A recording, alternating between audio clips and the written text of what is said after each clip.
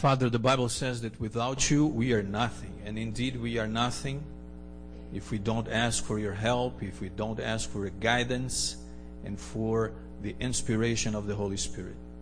So now, Lord, as we open the Bible, we ask that the same Holy Spirit that inspired the Bible writers, that He may also assist us now and give us, Lord, enlightenment that we may understand what the message is for us today. There are many different needs here this morning, Lord, but I'm sure that your word has an answer for us all. And Father, I also ask that you may use me now, that you may anoint my lips, that I may speak not of my own, but I may be here, Lord, today just bringing your message for our hearts this morning. I ask you these blessings in the name of Jesus. Amen. So a special welcome to our visitors. I do see some people I had seen for a while, and I'm glad to see you here. So may the Lord have a special blessing for you today as well. I'd like to invite you to go back with me and read 2 Samuel 24, verses 18 through to 25. And we're going to read and try to understand the context of this story. This is not the full story, the text we're reading. It's part of the story. But let's read it again. It's never too much to read God's Word, right? As we read more and more, it sinks in and we understand the message. 2 Samuel 24, beginning in verse 18. And Gad came that day to David and said to him, Go up and erect an altar to the Lord on the threshing floor of Araunah the Jebusite. So David, according to the word of Gad, went up as the Lord commanded. Now Araunah looked and saw the king and his servants coming toward him. So Araunah went out and bowed before the king with his face to the ground. Then Araunah said, Why has my lord the king come to his servant? And David said, To buy the threshing floor from you, to build an altar to the Lord, that the plague may be withdrawn from the people. Now Araunah said to David, Let my lord the king take and offer up whatever seems good to him. Look, here are oxen for burnt offering, and threshing implements, and the yokes of the oxen for wood. All these, O king, Araunah has given to the king. And Araunah said to the king, May the Lord your God accept you. Then the king said to Araunah, No, but I will surely buy it from you for a price. Nor will I offer burnt offerings to the Lord my God with that which costs me nothing. So David bought the threshing floor and the oxen for 50 shekels of silver.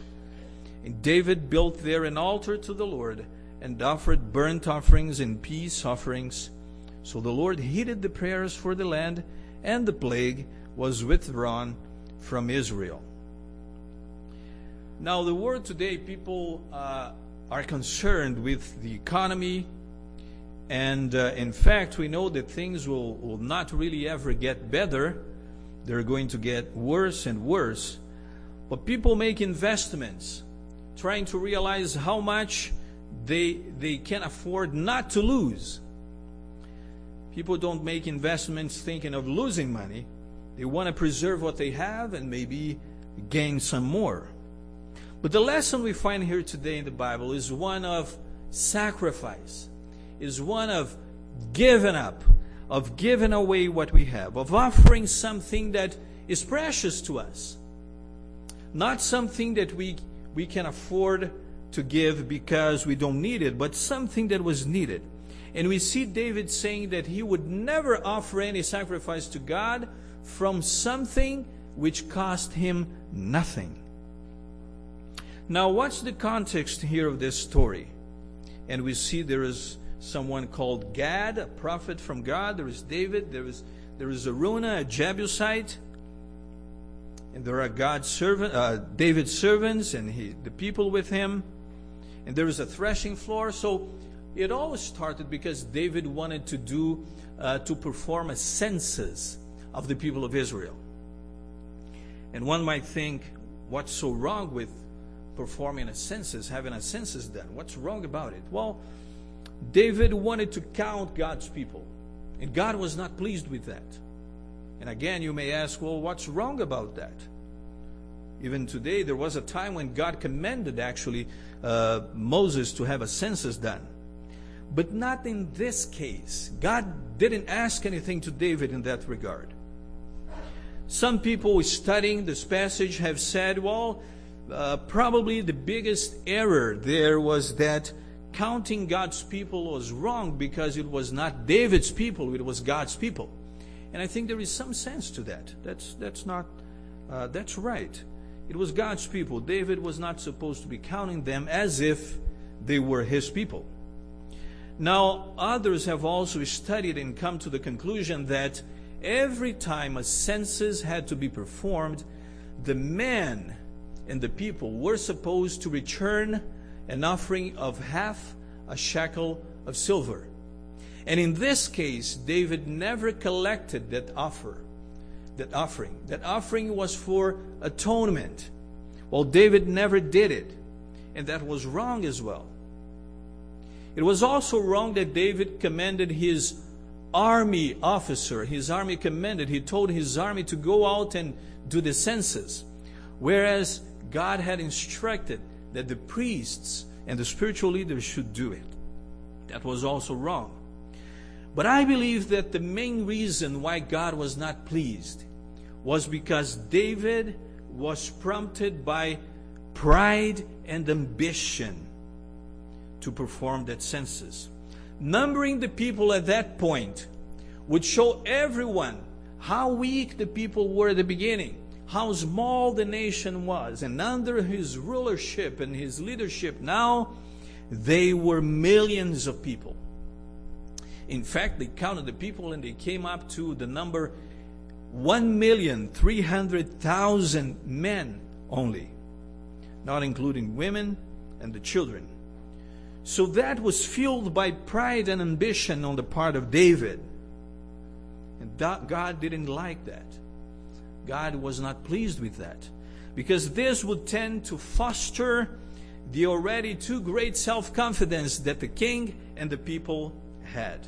Oh, look at this. We are strong now. How big we are, how powerful we are. And all the nations surrounding us will be fearful of us. God was not pleased with that, and God sent a prophet to talk to David. And the prophet Gad came up to David and he said, listen, the Lord is not pleased with that. And I'll give you 3 options. The Lord sent me here with 3 options for you. You have the option of picking one of them. And I got to tell you, I'm saying now, not Gad said, but each option was worse than the other actually. None of them were good. And God said, well, you can choose a few years of famine. And you know, if you are hungering, you have to resort to other nations. You will be at the mercy of other people who will be willing or not to sell you food. But that's option 1. If David would not like option 1, he would have another one, which would be he would be fleeing into the wilderness and up to the mountains for 3 months, being persecuted by his enemies. That would be the second option.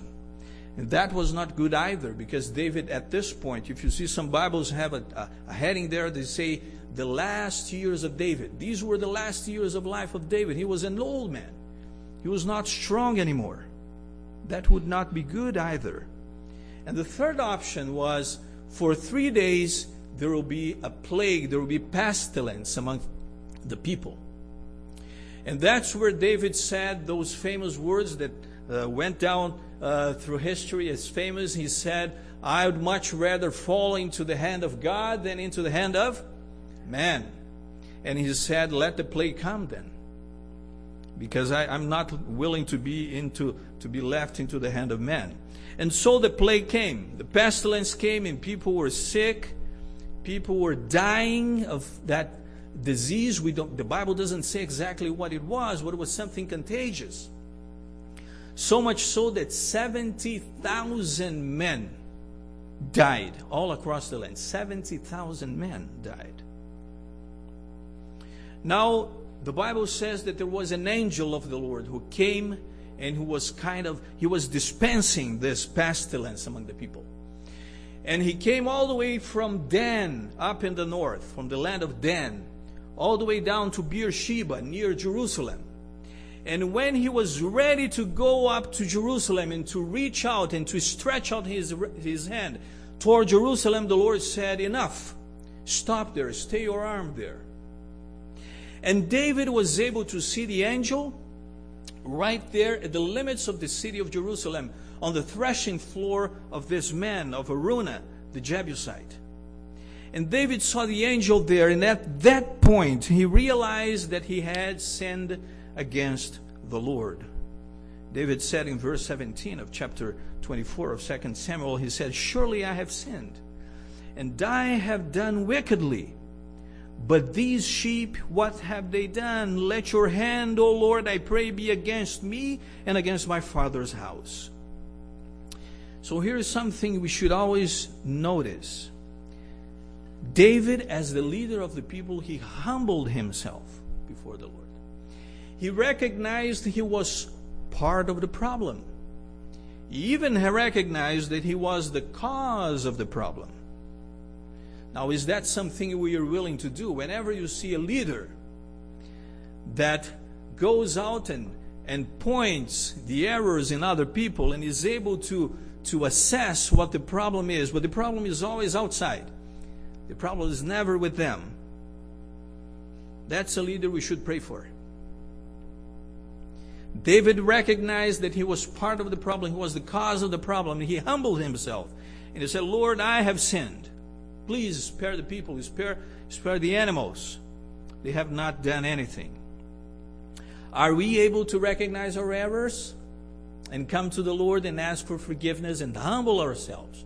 Is that something we're willing to do? You know, I read something written the other day that if we are so good at pointing errors in other people, we should be as good in finding our own. We shouldn't have any hard time doing that. But we see the example of David here. You remember also the example of Daniel. Daniel had a vision. He was perplexed with the vision. He understood from reading scripture that the people of Israel would be in captivity for 70 years. And then he has this vision that where the angel talks about 70 weeks, and 490 years, and he's confused about that. And the angel comes to explain everything. But before the angel comes, Daniel prays, and he humbles himself. And he never said, oh Lord, you know your people, they are sinners, they can't fix themselves, Lord, but please have mercy. No, Daniel said, we have sinned. We have done wickedly. He recognized he was also part of the problem. And that's something we should learn. We should learn to recognize our errors and mistakes and be willing to make a U-turn. I preached the other day here about conversion, about repentance, and how it means a U-turn. There are things in life we have to leave behind and to make a U-turn and come back to the Lord. While the Lord answered David's prayer, the Lord answered by means of the same prophet, by means of Gad. And Gad comes back to David, and he comes with the message of the Lord. And what Gad says is this: you need to offer a sacrifice. You need to offer sacrifice. Now, I need to say something here. That's how you recognize a true prophet, right? And I'm actually going to be having a sermon in a few weeks on the gift of prophecy. But here is one indication of how you can recognize a true prophet of God. It's someone who brings sometimes rebuke, reproof, but also, and even judgment, but also encouragement. A true prophet, above all else, will bring hope, will point the people to the one who sent them. A true prophet will always point to the solution. A true prophet would not only pinpoint problems and difficulties and challenges, but will lead people to the solution. A true prophet, like the case of Gad here, he brings David to look, he tells David to look to the one who can bring solution. A true prophet points people to sacrifice, to the sacrifice, to the Lamb of God. So I tell you, these days there are many voices out there. And beware of self-proclaimed prophets who seek to draw attention to themselves. There are many good preachers out there, but beware of those who maybe are more interested in having a following than pointing people to the sacrifice, pointing people to the Lamb. Beware of self-proclaimed prophets who still set dates and make predictions about time. People who say that this year you should expect this, or next year you should expect something else. Or that in such a period of time something will happen. You know, we have clear word in the Bible that we are not to set dates. We are not supposed to set dates. Revelation 10:6 says that after the fulfillment, Revelation 10 verse 6, after the fulfillment of a series of prophecies, there will be no more time. Time will be no more. There will be no more delay. There will be no more interval of time upon which we should set our eyes, because we are not supposed to set dates. We're not supposed to make predictions. Yes, we look around and we see that the day is coming. We look at the political scene around the world and we can tell that something major is going to happen. But we are not supposed to say that this year something is going to happen, or next year, or in a few months period. In Matthew 24 verse 36, Jesus says, "No man knows the day or the hour." Nobody knows it. And we have the clear testimony also of the inspired writings of Ellen White, where she says, "Again and again I have been warned in regard to time setting. There will never again, since 1844, be a message for the people of God that will be based on time. We are not to know the definite time either for the outpouring of the Holy Spirit or for the coming of Christ." That's in the Review and Herald 22, March 22, 1892. So beware of anyone preaching time-setting messages. Beware of anyone trying to gather a following. You see, John the Baptist, whom Jesus said was the greatest prophet among men. John the Baptist, Jesus himself compared John the Baptist to someone with the appearance of nothing more than a reed shaken by the wind. So, God's true prophets don't need a following. In fact, they will raise opposition. But whatever you do, whatever you preach, whatever you share with anyone, please do it because of Jesus Christ. He is the center of our message. He is the one we should be setting our hopes on. So David is told to offer a sacrifice. And he now is decided that he is going to do that. That's what God said. And this time around, he's going to do exactly what God told him to do. God specified the place of the sacrifice. God said, you have to offer a sacrifice, and it has to be on the threshing floor of Araunah, the Jebusite. Now, who were the Jebusites? Do you have an idea? Do we know who the Jebusites were? The Jebusites were not part of the people of Israel. The Jebusites were Canaanites. They were people who were already inhabiting the city of Jerusalem, the region of Jerusalem. They were already there when Joshua crossed the river with the people of Israel. So the Jebusites were already there. They were Canaanites.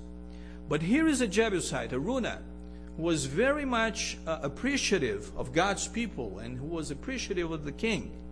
So he comes out when he sees David coming, and he goes out to David. He sees it's the king.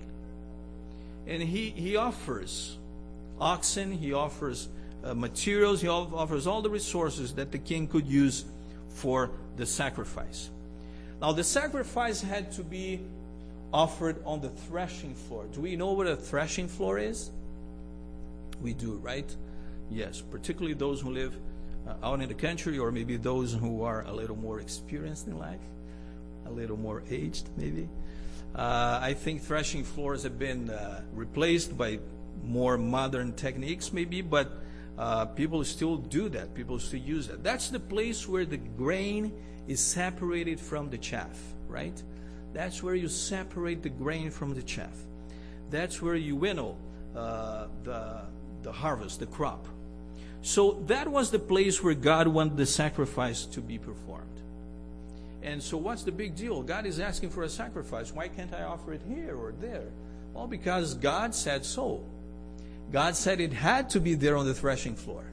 As much as God, just like God has said that His day of rest, the day we should set aside for God, is the seventh day. What's the big deal if we worship God on the first day? Well, we should be worshiping God every day of the week. But the seventh day, the Sabbath, is different. It's a sign between God and His people. So if God said so, that's what we do. So God said it has to be there. It has to be on the threshing floor of Araunah. And that's going to be a sign that you are faithful. Because that's the place where the grain is separated from the chaff.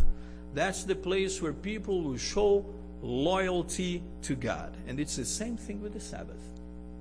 That's something that God instituted as a sign between Him and His children. And those who are faithful are going to stand out.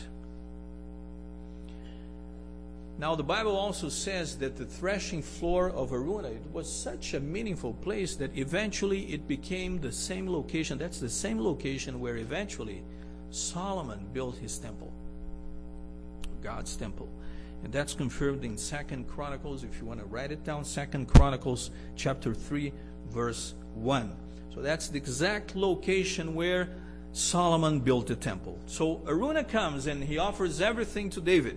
You can have everything. Everything is given to you for free. Araunah offered things which had value. He even offered the land, the place there where the threshing floor sat.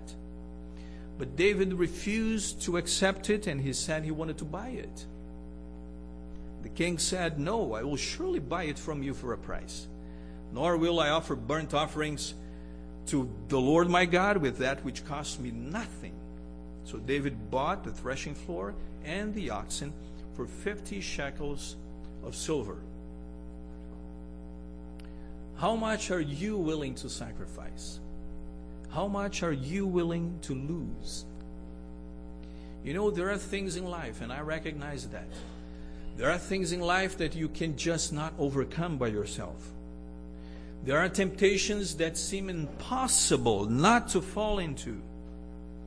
There are things that you allow yourself to do when no one is watching, even though God sees everything. And you know you should leave them behind, but they seem stronger than you. I know there are people who are sincere out there, people who are reaching out for Jesus, but I know also there are others who are not willing to know the Lord.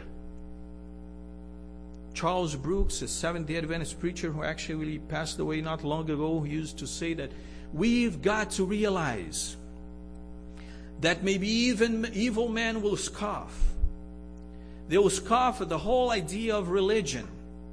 They may thrust their fists into the face of God and call Him despicable names. Though they belittle His word and His cross, Jesus, God, is going to have the last word. The Bible says that someday soon the Lord will stand up. And He's going to cry out, "It is finished. Let the unjust be unjust still." God right now is reaching out. He's anxious to save. He's reaching out His hand. God says it doesn't matter how dirty you think you are. It doesn't matter how unworthy you think you are. You come to me and I'll save you. And I'll make you clean and I'll change you. It doesn't matter, but my Spirit will still strive with you. However, not forever. My Spirit shall not always strive with men. Someday Jesus is going to cry out, "It is finished." And then at that point, the Bible says in the book of Revelation that the plagues will fall down. And many people at that point will say, "Lord, Lord, we repent now," but then it will be too late. God's people will already be sealed. There will be no more chances. The plagues that are falling, they will turn the waters into blood, and then they will have people will have terrible sores and burned with fierce heat, but then it will be too late. The time we have to make any decision is right now. Just like when the flood came and people were mocking Noah, they didn't believe any rain would ever come. When the flood came, they realized that it was too late. And when the people in Sodom and Gomorrah, they were trying to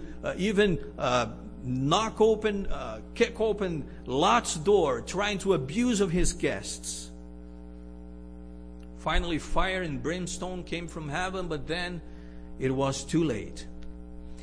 And when the book of Revelation predicts that the plagues will fall just like a plague fell there in the time of David, then at that point will be too late as well. Today is the day we have. Today is the opportunity we have. It is today that the Lord is pleading with you. It is today that the Lord is telling you to leave behind which is keeping you away from Him. It is today that the Lord is calling you to a deeper relationship with Him. It is today that the Lord is calling you to find out how profound and beautiful His love is.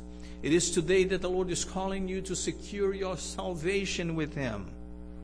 The Lord is asking you today to spend less time in things that don't build up your character. The Lord is asking you today, at this very day, at the seventh day of the week, at this place of worship, He's pleading you for a decision. He's pleading with you for a decision. It is today.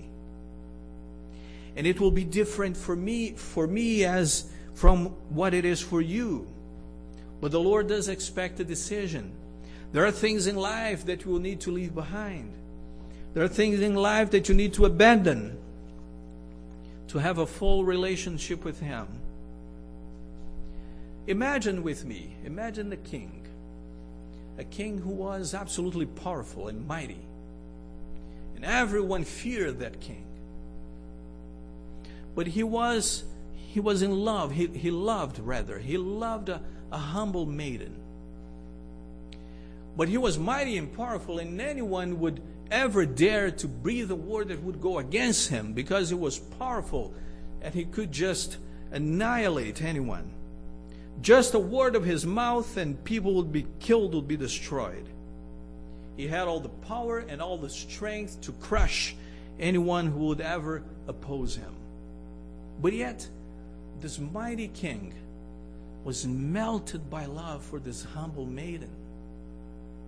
Now, how could he declare his love for that humble maiden? You know, if he invited her to come to the palace and would put royal robes upon her and would treat her with royal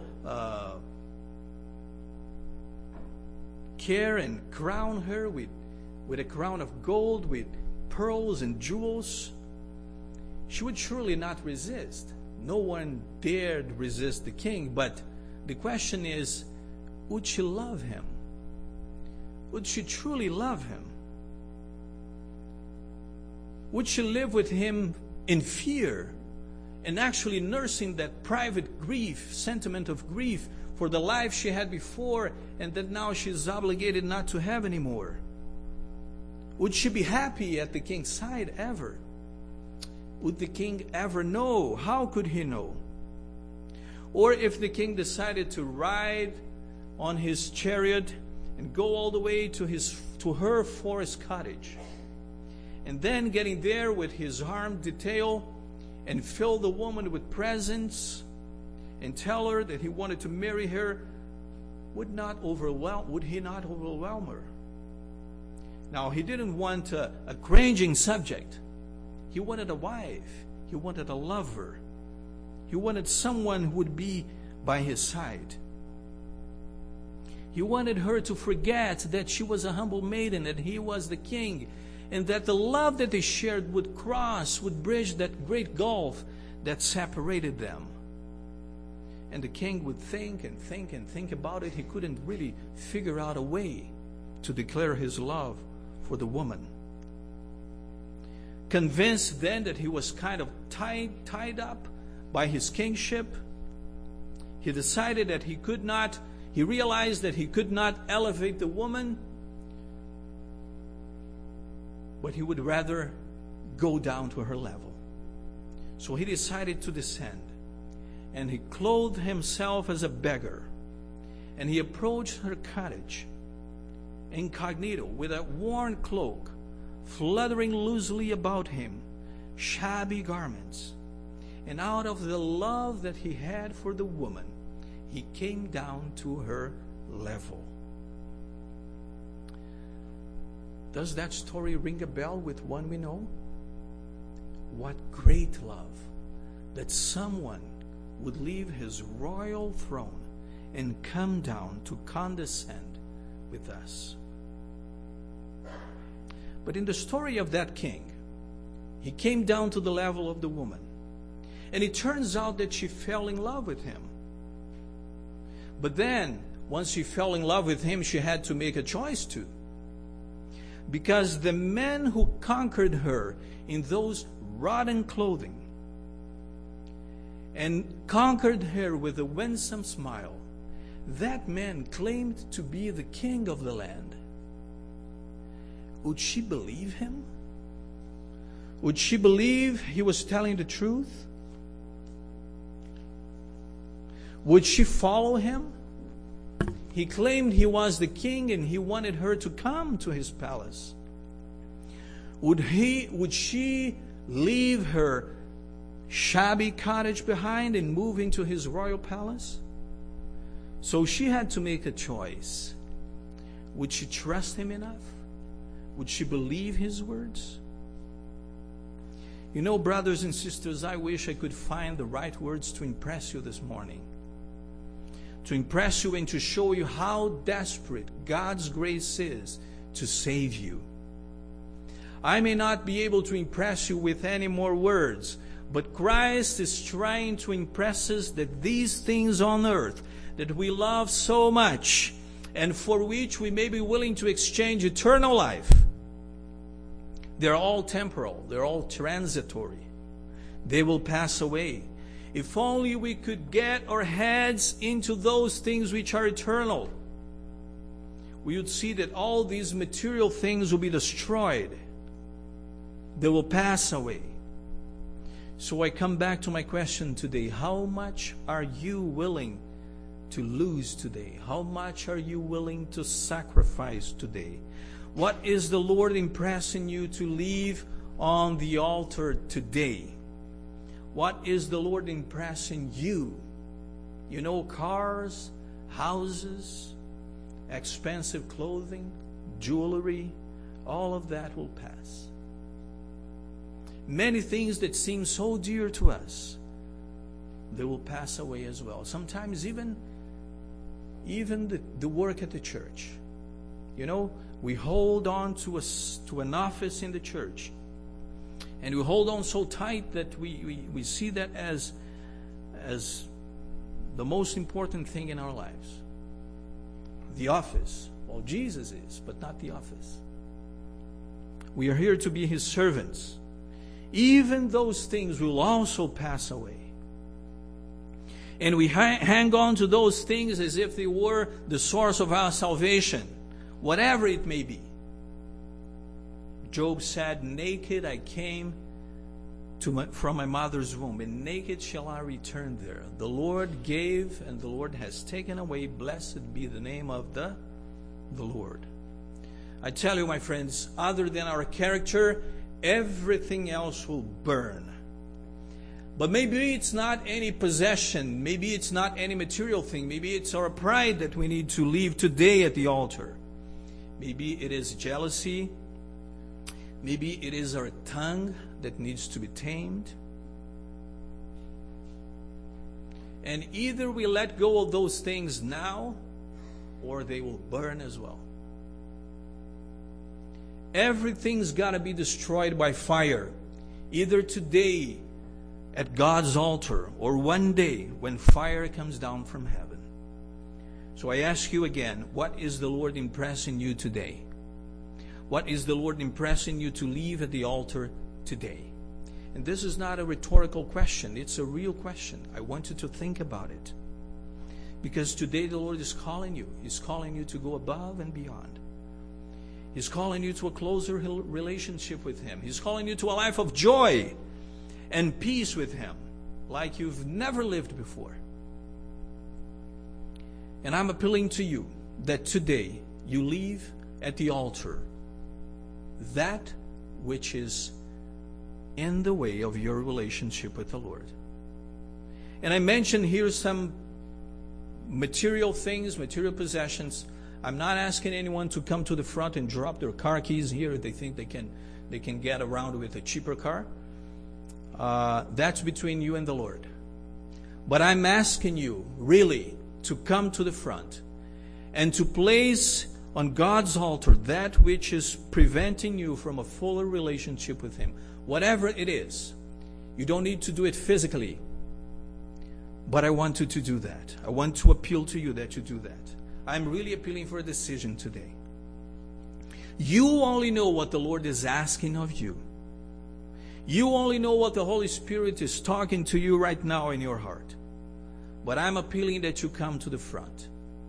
And while we sing this hymn, number 284, I'm going to ask that as the Holy Spirit prompts you, that you may come to the front. You may come to the front, and by doing that, you are depositing at God's altar that which is preventing you from a fuller relationship with Him. God is calling you to come to the front. He's promising to give you beauty for ashes, to give you oil of joy for your mourning. He's promising to give you garments of praise in place of a heavy spirit. Number 284, and as we sing, I invite you to come to the front and to leave behind that which is preventing you from a relationship with the Lord. Oh, Heavenly Father, whatever it is that your Holy Spirit will have impressed our hearts this morning, whatever it is that we need to leave behind, whatever it is that we need to offer as a sacrifice on your altar, I ask you, Lord, that you may honor the sincerity and the desire of every worshiper here this morning that came to the front. Father, may you grant them the blessing that they need, that we may enjoy a fuller relationship with you. And as we have just sung, may we, Lord, be willing now to go out and tell others what Jesus has done for us. That one day, as we receive a white robe, as we receive our crown of glory, we may look around and see our friend and see our neighbor, see our spouse, our child, our friends, our co-workers also receiving theirs. Father, that's our desire. We want to see Jesus come and want to see as many of your children saved into your kingdom. Bless us all this morning, I ask you. In the name of Jesus, our Savior. Amen.